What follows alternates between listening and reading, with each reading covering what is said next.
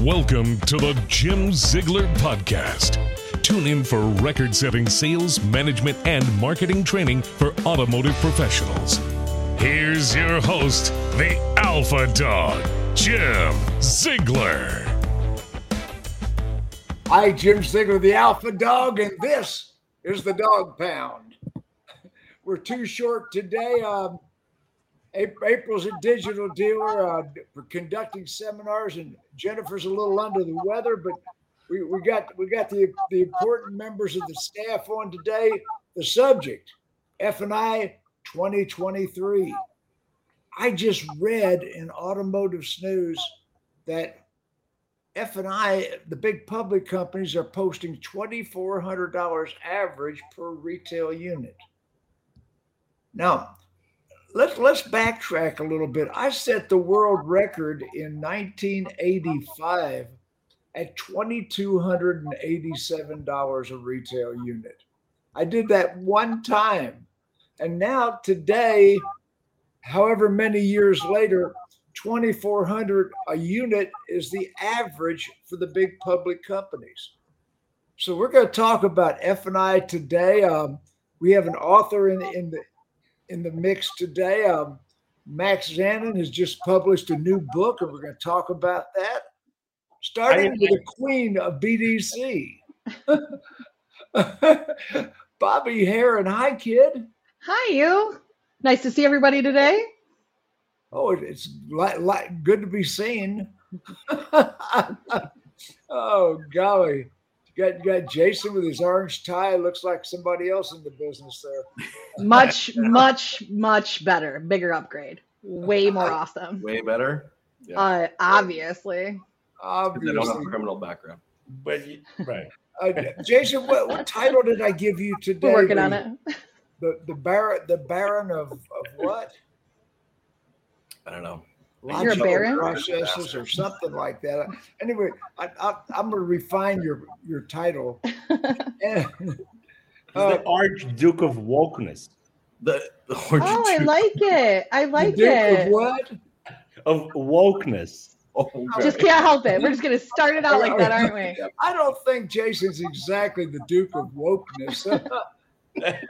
He does drive an electric vehicle, Jason. Right. I got your back. Yeah. I got your back, Jason. There, Hey, we're rebels. Probably might be the all Duchess of flags are Wokeness. there. Maybe, I'm proud to be an author of wokeness. oh, quit it. You know I am. And the Russians fabricated Hunter Biden's laptop too. Okay. Well, we can go there, but we're not gonna. And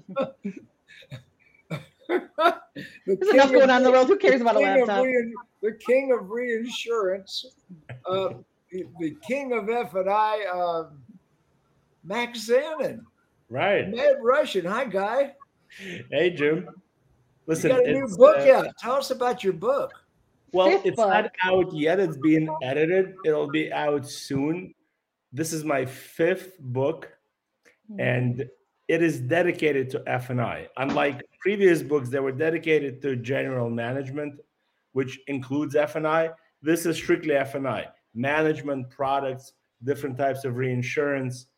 And the reason I wrote it is because you wouldn't believe how many car dealers out there do not understand reinsurance. They know the term, but they have no clue what it entails. They have no idea how much money they're paying, how much money they're leaving on the table.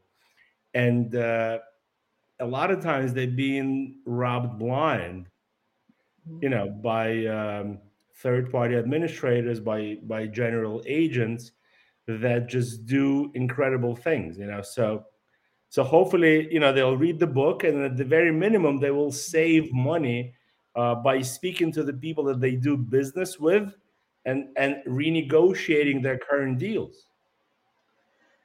Yeah. No, look at you doing a service to the industry. I know. Yeah, I will. An article today for Digital Dealer Magazine called "What's Wrong with You," and it's talking about underperforming dealerships, why they're underperforming, and why they stay that way, and what they could do to change that. Yeah. So many dealerships are underperforming because they won't get out of their own way. Now, today, Jason, we're talking about F&I. Yep, let's do it. $2,400 a unit has gotten to be the norm for the big publics and quite a few other successful dealerships. Reminds me of that episode. Reminds me of that scene from Spider-Man. What is it? Is it with great power comes great responsibility? I've never seen that, but I do know that saying. Well, look, I mean, I don't know, man. Yeah, I've seen this. I've been working with a few dealerships recently, and I've been auditing, some of their work and trying to find, opportunities, where we could have done better with the customer and stuff like that. And there's a lot of just because we can doesn't mean we should going on out there right now. And, when I hear, numbers like this, that's where my head kind of goes. It's like, just because we can doesn't mean we should. Yeah.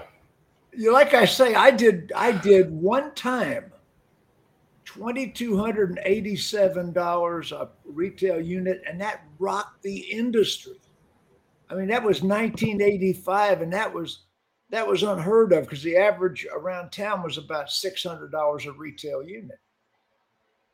And I managed to hit a big number, but I didn't do it consistently month after month. I did it once.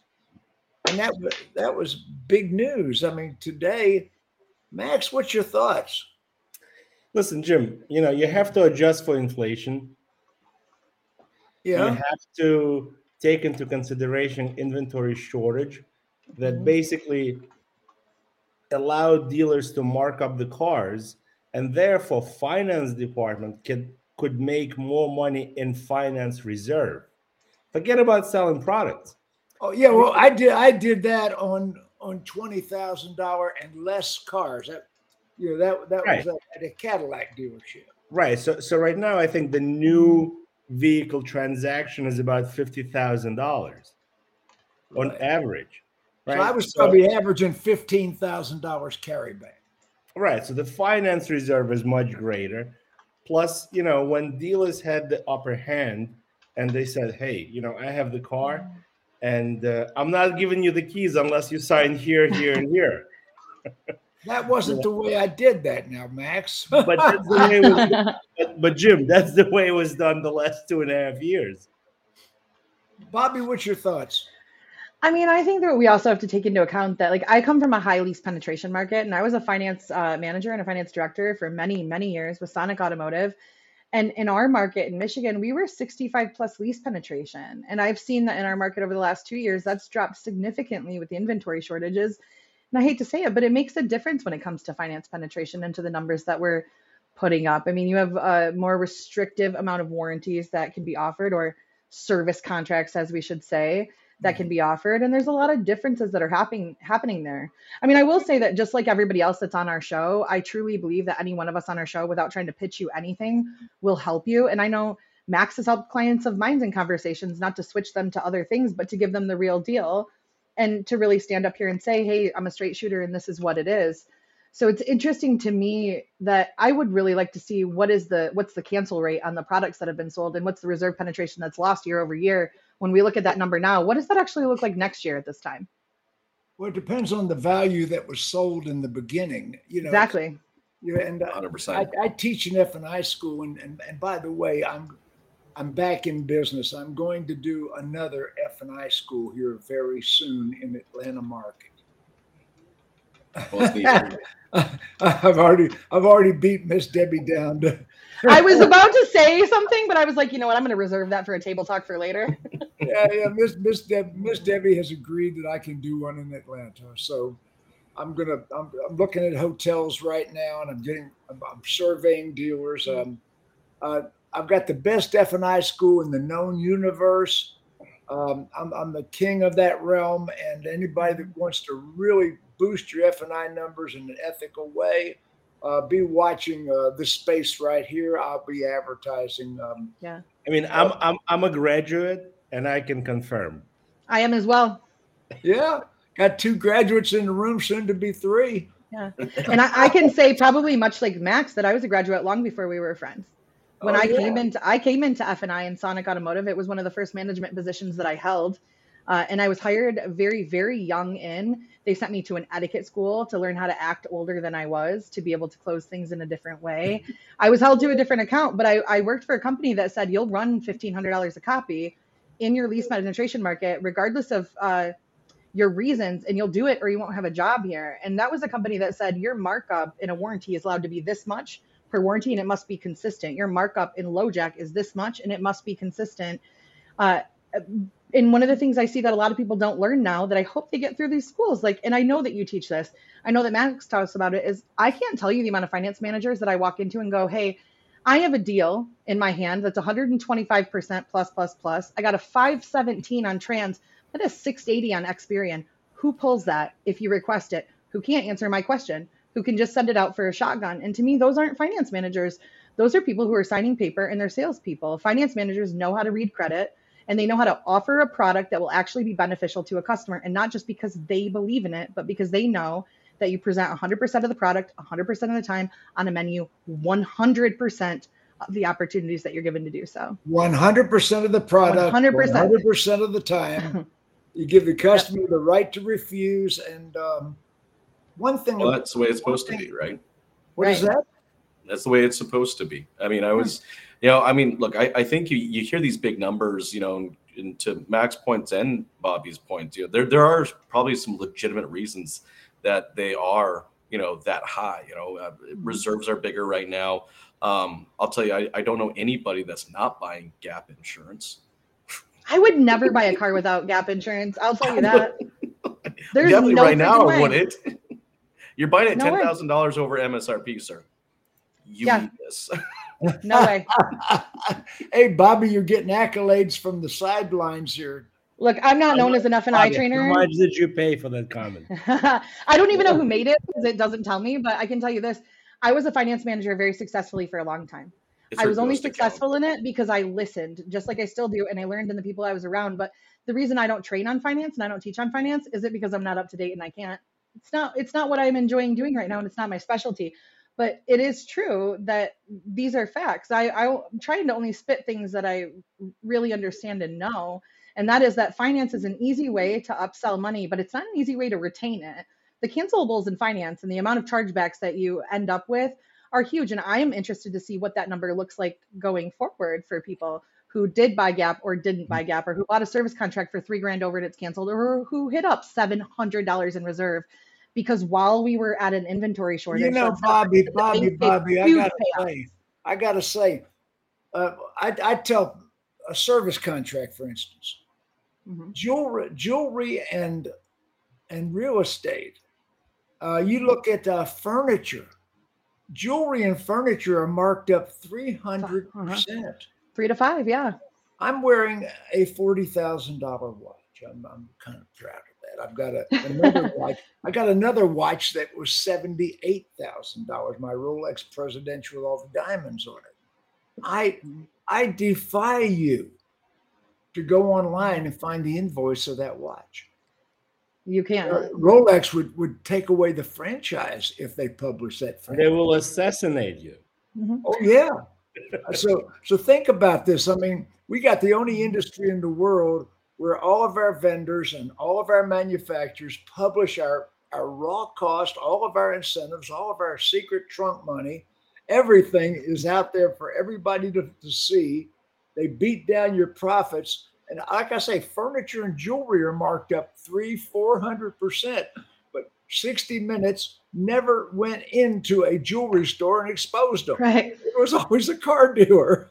Right. Every mattresses? time. Mattresses at 800%.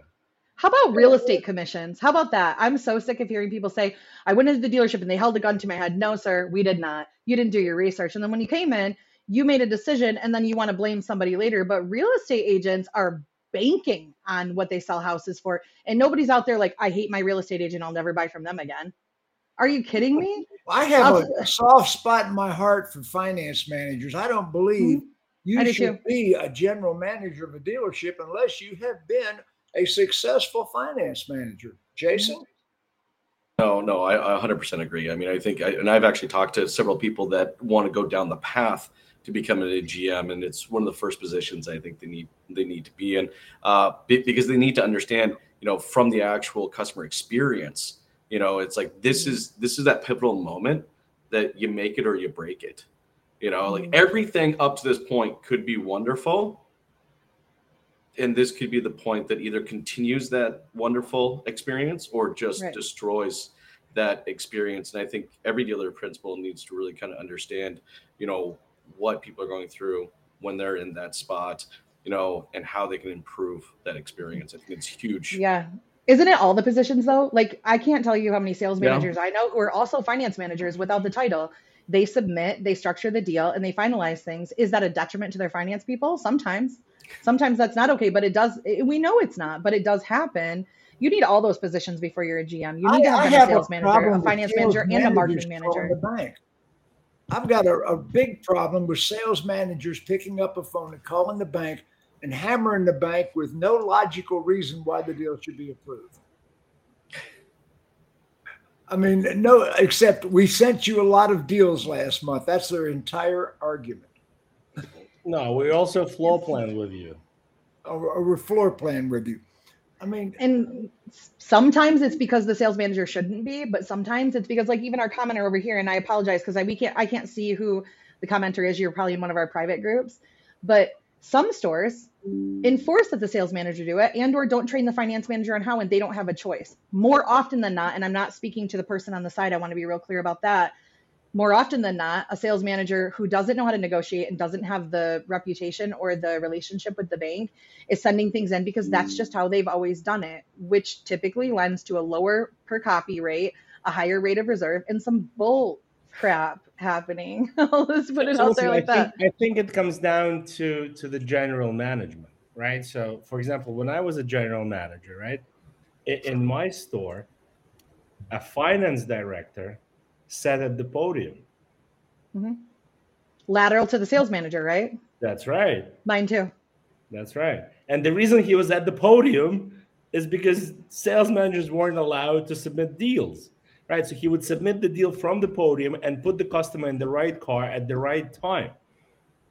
And if you guys don't do that now, or you haven't done it before, you're not planning to do it in the future, you're going to miserably fail. That's the only formula that works.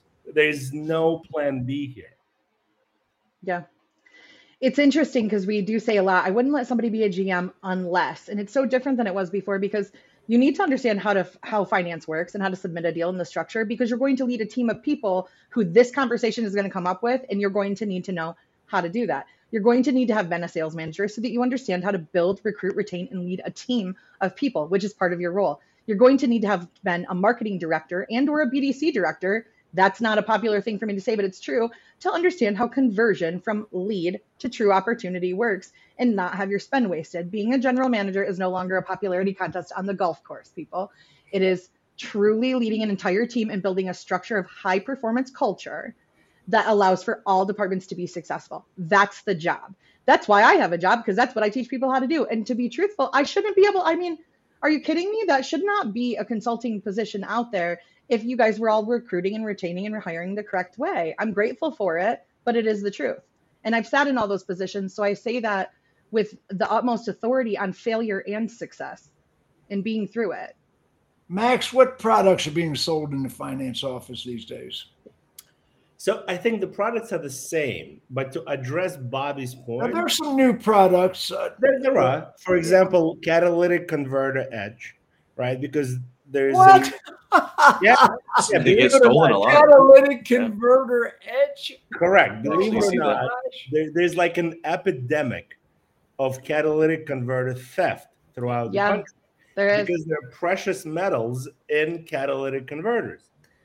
So it takes like 5 minutes to steal a catalytic converter.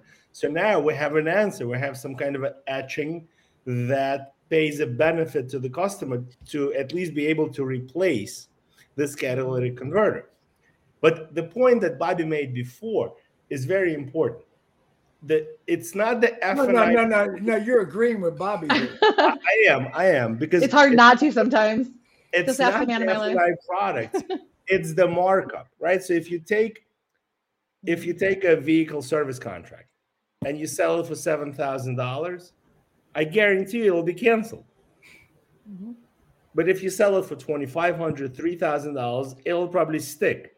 Same The goes. most I've ever seen a service contract sold for was $32,000.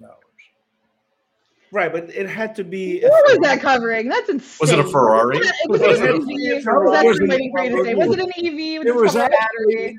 it was actually in Texas. It was a dealer that I was consulting, and I was a little. I didn't teach this, but it was an H1 Hummer, and General Motors was financing through GMAC, and GMAC had a policy that you could mark up a service contract 3 times its cost. So that finance manager had a strong relationship with their bank rep. I'll tell you that right now. Was over $10,000, and It sounds like GMAC is out of business for a reason, right? Yeah. Well, anyway, they financed it, and it was the biggest F&I deal I'd ever seen. It was the biggest chargeback I'd ever seen. Right. So that's exactly my point. Same goes for tired wheel, for gap, for key replacement, for paint and fabric. If you control the markup as the dealer principal or the general manager, and this needs to be in writing, right? You can either say, hey, you're allowed to mark up the product $500, $1,000, or 50%, or whatever it is. I teach that, Max. Did you learn that from me? Yes. Yes, you did. As a matter of fact, I teach that in the school. You've got to have a stated price, a one price on all your finance products. You're just asking for a lawsuit if you don't have that too. No. You just really are. Up a set amount or a set percentage. But Bobbie, it's not even a lawsuit. You're asking for a cancellation because a lazy finance manager would rather pitch one product, mark it up all the way, and then it's going to get canceled. Look at Florida. Look at Florida. Florida calls a service contract an insurance product. And the dealer registers it with the state, and they must sell it for the same price to every customer. They can't mark it up. They can't discount it. And they sell the hell out of them because the consumer knows they got a fair price. Nobody was given another price. There's what are the 3 elements of deceptive trade practices? Discrimination, predatory, or prejudicial. Those are the 3 things that go into a deceptive trade practice. And just to kind of extend on that. And that comes under predatory. Cancellations and lawsuits go hand in hand. Look, your pay plans are typically a part of the problem. Every single time, any department, but since we're focusing on F&I, I'll stay there. Walk into a 20 group or walk into a conversation and go, hey, what's your pay plan? Share it with me. It's not designed to motivate the specific employee. It's not designed to motivate for what you're trying to achieve in the store.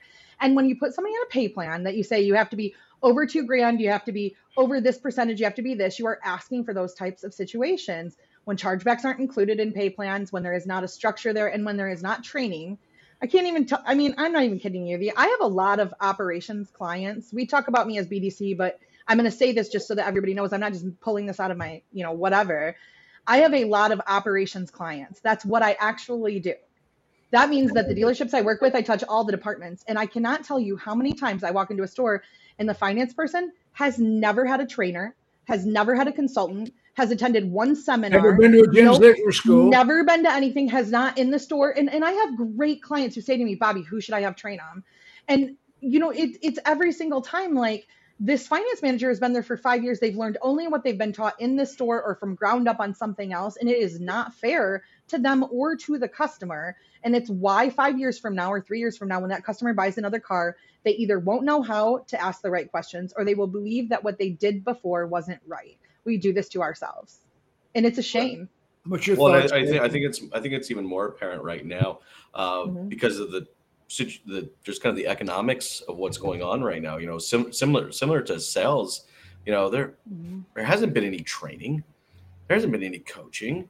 Don't get me wrong. There's some amazing sales, finance managers out there, but it's been easy to be a finance manager. All right, your subvented rate is 6.5%. Your bank rate 7%. Like there ain't a whole hell of a lot of work there. It's been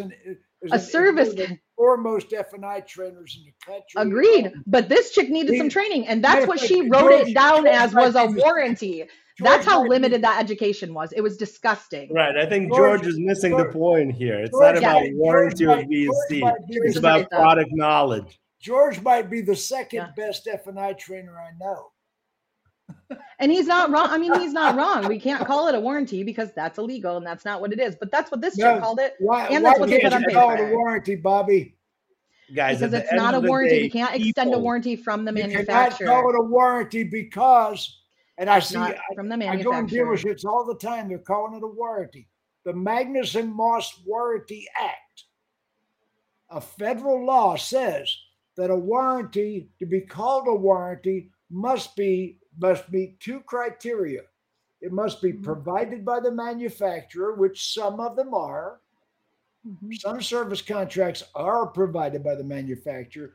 But here's the second criteria. They have to be free to every purchaser. And of course, you can be showing off. You can be showing off in front of each other with your legal knowledge. But when the regular consumer gets into the F&I office, it's an extended warranty. Stop the BS, right? Because everybody calls it that. Know what a VSC is. And if you're going to pretend that they do, you got to be delusional. I call it no, but we should be teaching them this. We should be teaching them this. We should be helping consumers understand it. Toolbox. Bobbie, I'm going to get a word in here. I'm going to let you. I'm going to go ahead and allow that.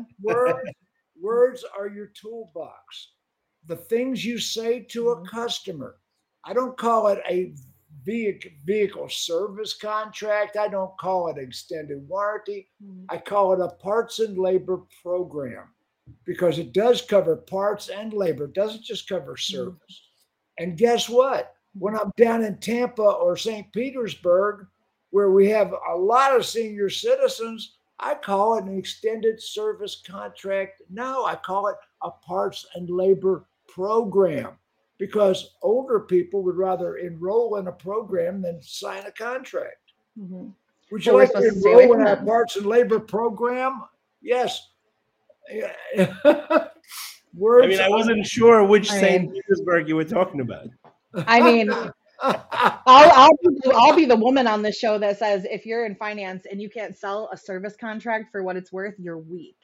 That's what I'll say. You are weak, and I'm not sorry for saying it because it's true. Well, anyway, it's weak, and it's weak. That's exactly what it is, and it's not real finance. It's not real F&I. It's just not, and it might be your fault, or it might be your store's fault, or it might be somebody else's fault because you don't know. But it's weak. Service contracts are not a hard product to sell because there's benefit. If you can't sell them, it's a lack of training. That's what it is. Yeah, there's a benefit to it, or you don't believe in it, and you're not offering it every time, or you're like, this was a new car, they didn't need it. That's not true. It's less expensive in the beginning than it is in the end. And the manufacturer knows exactly how much time they should put a warranty on a vehicle for before things wear out. There's a reason for that. But also, guys, don't forget, the last 2.5 years, the balance of power shifted towards the front end profit. Whereas pre-pandemic, right, you couldn't survive without a profitable finance department. Right. So now, the front end was making money and really finance department was making the same as before. Now the tide is turning, inventory is coming back. And guess what? All these heroes at the podium are going to be zeros. Not all of them. But 98% of them. They will be begging people to take the car under invoice. It's already happening, right? You can get a Nissan just like that under invoice, like before the pandemic. Certain Mercedes models are going invoice already, right? So now the importance of the finance manager is coming back, right? Unfortunately, the last 2.5 years, dealer principals spent exactly $0 training their finance manager. That's why I'm getting back in the training business. That's right. They spent $0 before that. Timing is everything. They spent $0 before that. No, but before at least there was a rationale to do it. Because without a capable finance department, it was extremely difficult to be in business, right? Because you would lose money selling new cars. Now, you're losing money selling new cars. And trust me, you're losing money selling used cars because they're depreciating. And just because they weren't depreciating for the last 365 days a year, now they are, right? So without a finance manager being able to present 100% of the products, 100% of the time to 100% of the customers, you're dead in the water. Well, Max, now we're not talking about managers. We're talking about a lot of people have gone to the one-touch process where the salespeople are selling finance. Well, that's what I just experienced, and it was a great time. I mean, I actually did the same thing. Right? It could be a great experience, no profit, but it's a great experience. Right, exactly. That's the worst experience if you're the owner of a dealership. It's the best experience if you're the buyer. Well, I think the experience can be a good one for both.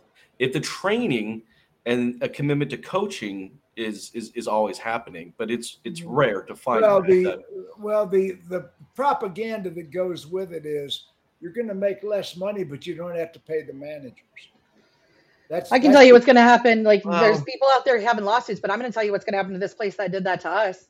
They're going to be the next example I have on a stage if they don't fix it within the next 3 weeks. Listen, I know of a luxury auto group in the state of New Jersey that does not have an F&I department. Mm-hmm. They've been in business, I think, over 40 years. Mm-hmm. They have probably over 20 rooftops, all high lines. I cannot even imagine the amount of money they leave on the table. Oh, they're leaving a tremendous amount of money on the table. Because when the salesperson sees somebody with a 680 credit score, to them, it's 480. Because it's not an automatic approval from Mercedes-Benz Financial. And picking up the phone is above the pay grade. What are they going to tell the analyst? Right? So all these 680 are getting thrown out of the showroom. And they're getting Infinities instead of a Mercedes. They're getting something else where there isn't a capable finance department. Or they go into another Mercedes dealership. All it takes is a phone call and say, hey, 680, guys, 680 is not that bad. No. Okay. No, but I think we're going to see more and more of that upfront finance conversation now happen. I think there's a lot of really smart dealerships out there that had trained their staff to have those conversations much early on and not waiting for the end. Technology, I mean, everything is leaning towards having the finance conversation way earlier. I mean, I actually helped a handful of dealer groups actually consolidate their F&I departments into a singular virtual F&I department, where instead of having 9 rooftops with $10 million in payroll expenses against those against all those stores, they were able to bring it down to $2.5 million in payroll expenses and still maintain the same results that they were maintaining before. I mean, it's going to be a really interesting time, Jason, for the finance department. No, Jay. Whoa. Whoa. Where do you want to go? Whoa. You virtual went from 10 million to 2.5 with the same results. Tell me how. Oh, menu selling. So instead of having 25 F&I managers, they went down to 6. But what about the number of turns? People maxed out. That's the thing. We sold less cars over the last few years, so they've been able to handle the same amount of turns, but doing it virtually. But we didn't sell 4 times less cars. You went down from 25 to 6. Yeah, they sold. Well, I mean, think of the sales that they sold over the last few years. They did it with a fraction of the staff. They did it with 20% of the original staff. The car sales went down, but they didn't go down by 80%. No, that's what I'm saying. Like, they were able to achieve the same results per vehicle, all right, with 20% less staff. But 20% with a vehicle shortage. But hold on, you said they went from 25 finance managers to 6. Yes. That's not 20% less staff. That's 80% less staff. 20%. I apologize. 20% of their original staff.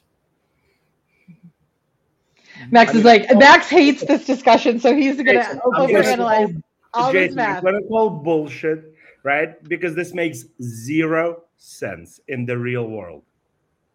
Why? Why does the turnover have to happen inside the dealership? Explain that to me, Max. Jason, if there are 25 finance managers, sure, before the pandemic, and you're going to reduce the staff by 20%, because the went sales down to 20% of the original size. Right, because the sales went down by 20%. Yep.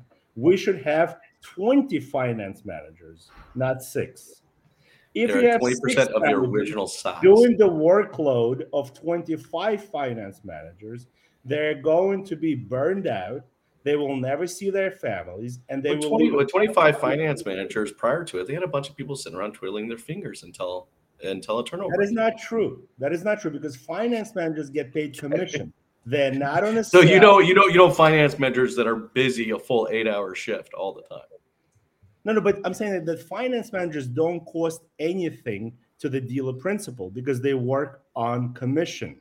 If I see a finance manager that gets salary, I want to vomit, right? Because finance managers are not supposed to get salary. It's commission-based business, right? All right. So they can look at the ceiling for 8 hours for all I care if I'm the owner, right? They better take 60 to 80 turns each month, right, to make a living.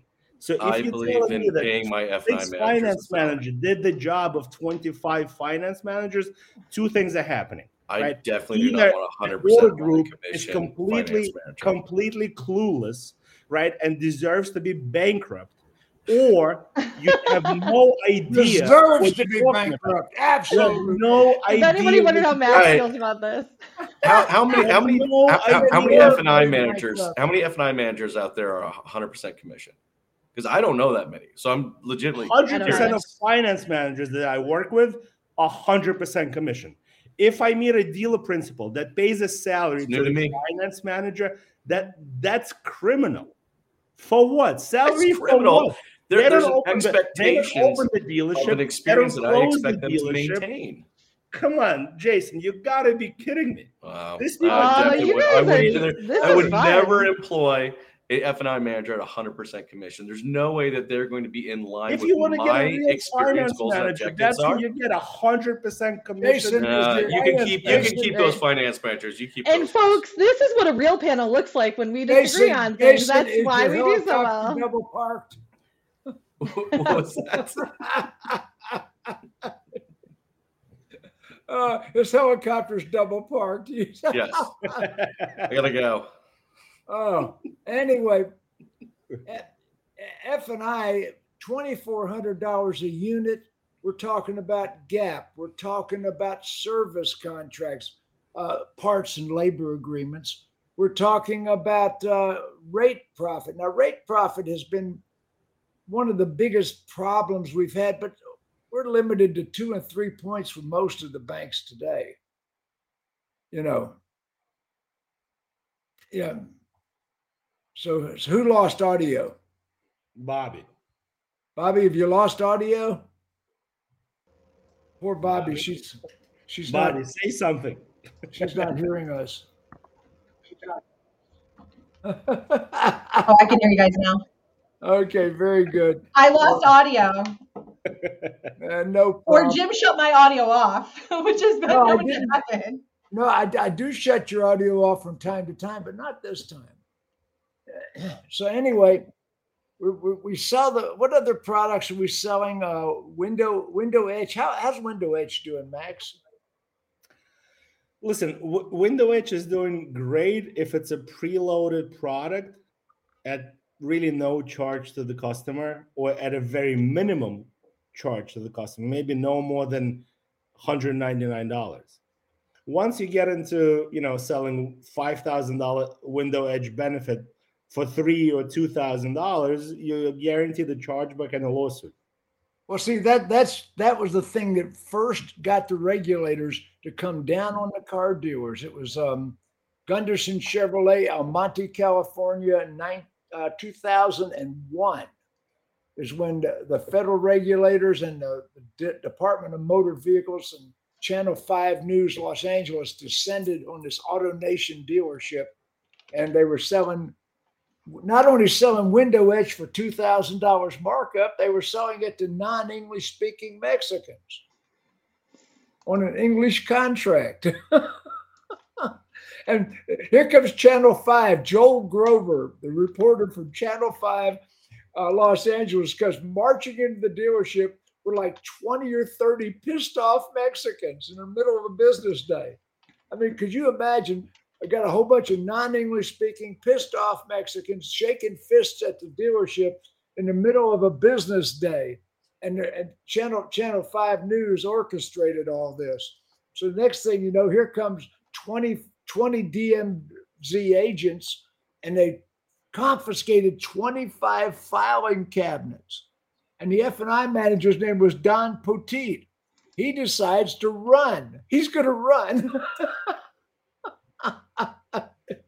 So anyway, Don Poteet, they put 5 managers went to jail over that, and it was off to the races. That's when the regulators started really going after the car dealers. Jason? Well, I think it's good. I like hearing stories like that.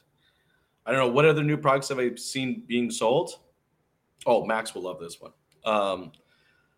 Battery protection. I've seen it too. I knew Max would love this one.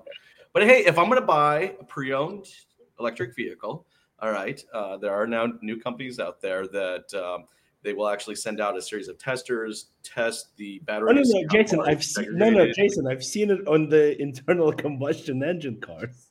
Oh, you've seen it on? Yeah. No, that's a good one. Right. That's why I was laughing, It makes perfect sense on the electric car. But so actually to protect the battery inside. Okay, I like that. That's right. That reminds me of what was the one that was really good? The battery replacements for the car remotes. Remember that? They don't do that anymore, do they? No. You guys never did that one? Oh my gosh. It would, I don't know where my car keys are, but it protected you losing your keys so you could get a new key fob and battery replacement. I have seen key fob replacement. Yes. Now, key fob replacement, key fobs are costing upwards of $800. That's right. I mean, key fob replacement is probably a legitimate product, I would think. I never sold it when I was in finance. We were limited in the number of products we had to sell, but key fob replacement probably is a legitimate product. Yeah, absolutely. I sell a lot of those key replacement policies, and they make perfect sense, especially when they have additional benefits. For example, if you lose your house keys, they get covered too. But they have to throw in enough to make it seem like they got some value. I bought key fob replacement for $299 on the last car that I had, and I lost a $700 key fob. And they covered not only the key fob, but the towing and the fee for it. And I didn't have to claim anything on my insurance. And I've never been happier that I bought that product, and I buy it on every car. You're a testimonial for the good value of the key fob replacement. And the programming too. And right, they cover the programming, not just the key. And programming it. Yeah, absolutely. Bobbie just came back to tell us that. Yeah. And then and she's gone. Yeah, Bobbie's got some technical problems today. So anyway, what other products are we talking about in the F&I office? One that I've seen recently I thought was kind of interesting is high horsepower warranties. There are cars out there that insurance companies just won't touch. Hellcat's a good example of that. Supercharged Mustangs, stuff like that. So I've now seen these like used car. The Hellcat is 700 horsepower. Yeah, so these high horsepower warranties. I was like, I didn't know there was. I mean, the engine displacement was always a thing, right, based on it. But now they're performance based vehicle. What adjustments are service contract providers going to have to make for electric vehicles that have a $25,000 battery replacement? Now, how much is that service contract going to cost? Or is that? I've seen service contracts already for those batteries. What is that going to cost? Max? So in reality, right, when it comes to electric cars, the only car that's selling is Tesla. Mm-hmm. Right? Nothing else is selling. So the problem with Tesla is that if you buy a service contract, Tesla is not going to accept it.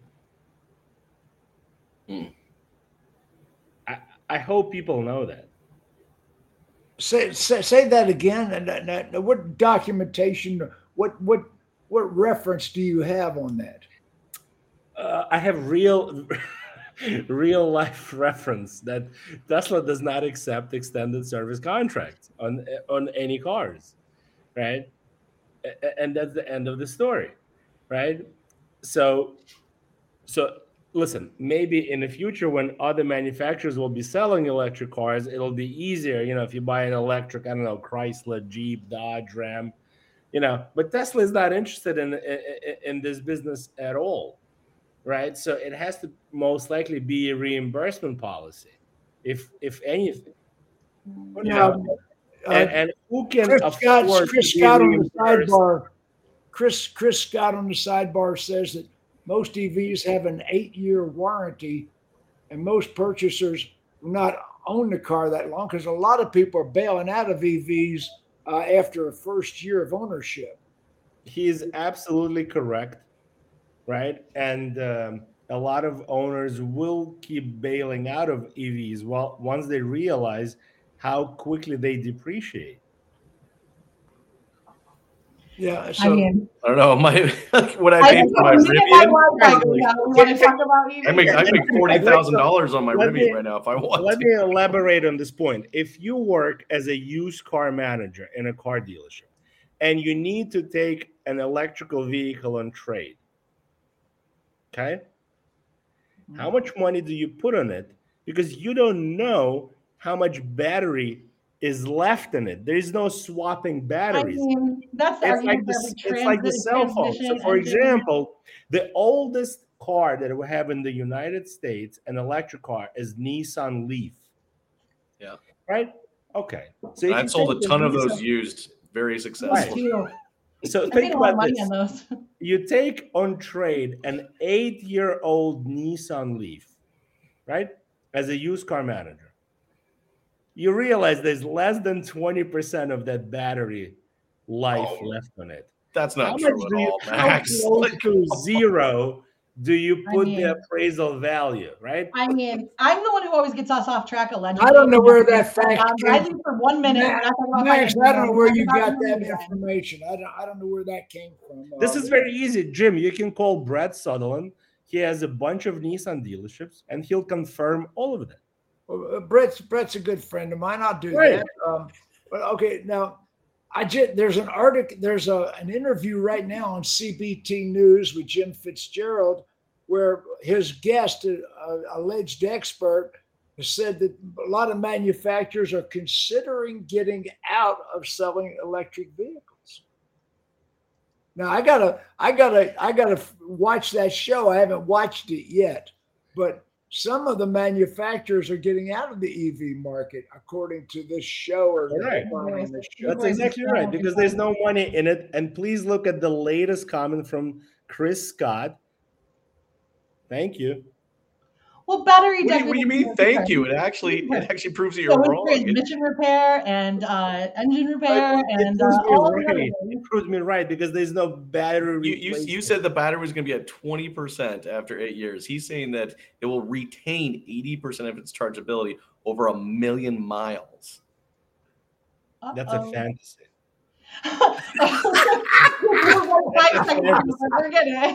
Max, I don't know where you get your stats from. I gotta check this out. Right. I think that I'm the one keeping us on topic. This seems like a rare issue here. I don't know where all my ladies are today, but I don't know how this job got put on me. But gentlemen, we're not talking about EVs today.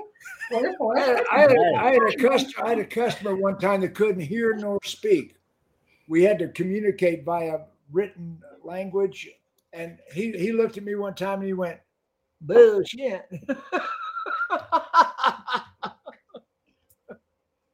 I don't know, Max. Okay, he's Googling. Guys, this is really simple. I just Googled Nissan Leaf battery life. Nissan Leaf owners should expect it to last around 10 years. So when I say an 8-year-old Nissan Leaf has 20% battery left in it, I am 1,000,000% correct. Hold on real quick. I'm going to write a quick article and I'm going to post it and use SEO so that the next search you do, it comes up first. And it's going to say that what Chris Scott said is true. I'm just messing with Max. Max is actually very passionate about this. So most of the things that he is saying are him defending something that he believes in. And that's important for dealers to know. And it's the same for everybody else. But EV is not what we're talking about today, guys. We're talking about finance today. Yes. So a good conversation would be these battery warranties that are being sold. That relates to finance, and it relates to EVs, which are not going to stop being sold just because we don't always like them. Like I have a couple used car dealer friends right now that are selling used Teslas very successfully with battery warranty being sold in the F&I department, and they found themselves a nice little niche. It's very profitable for them. It's very easy to sell the warranty to those users.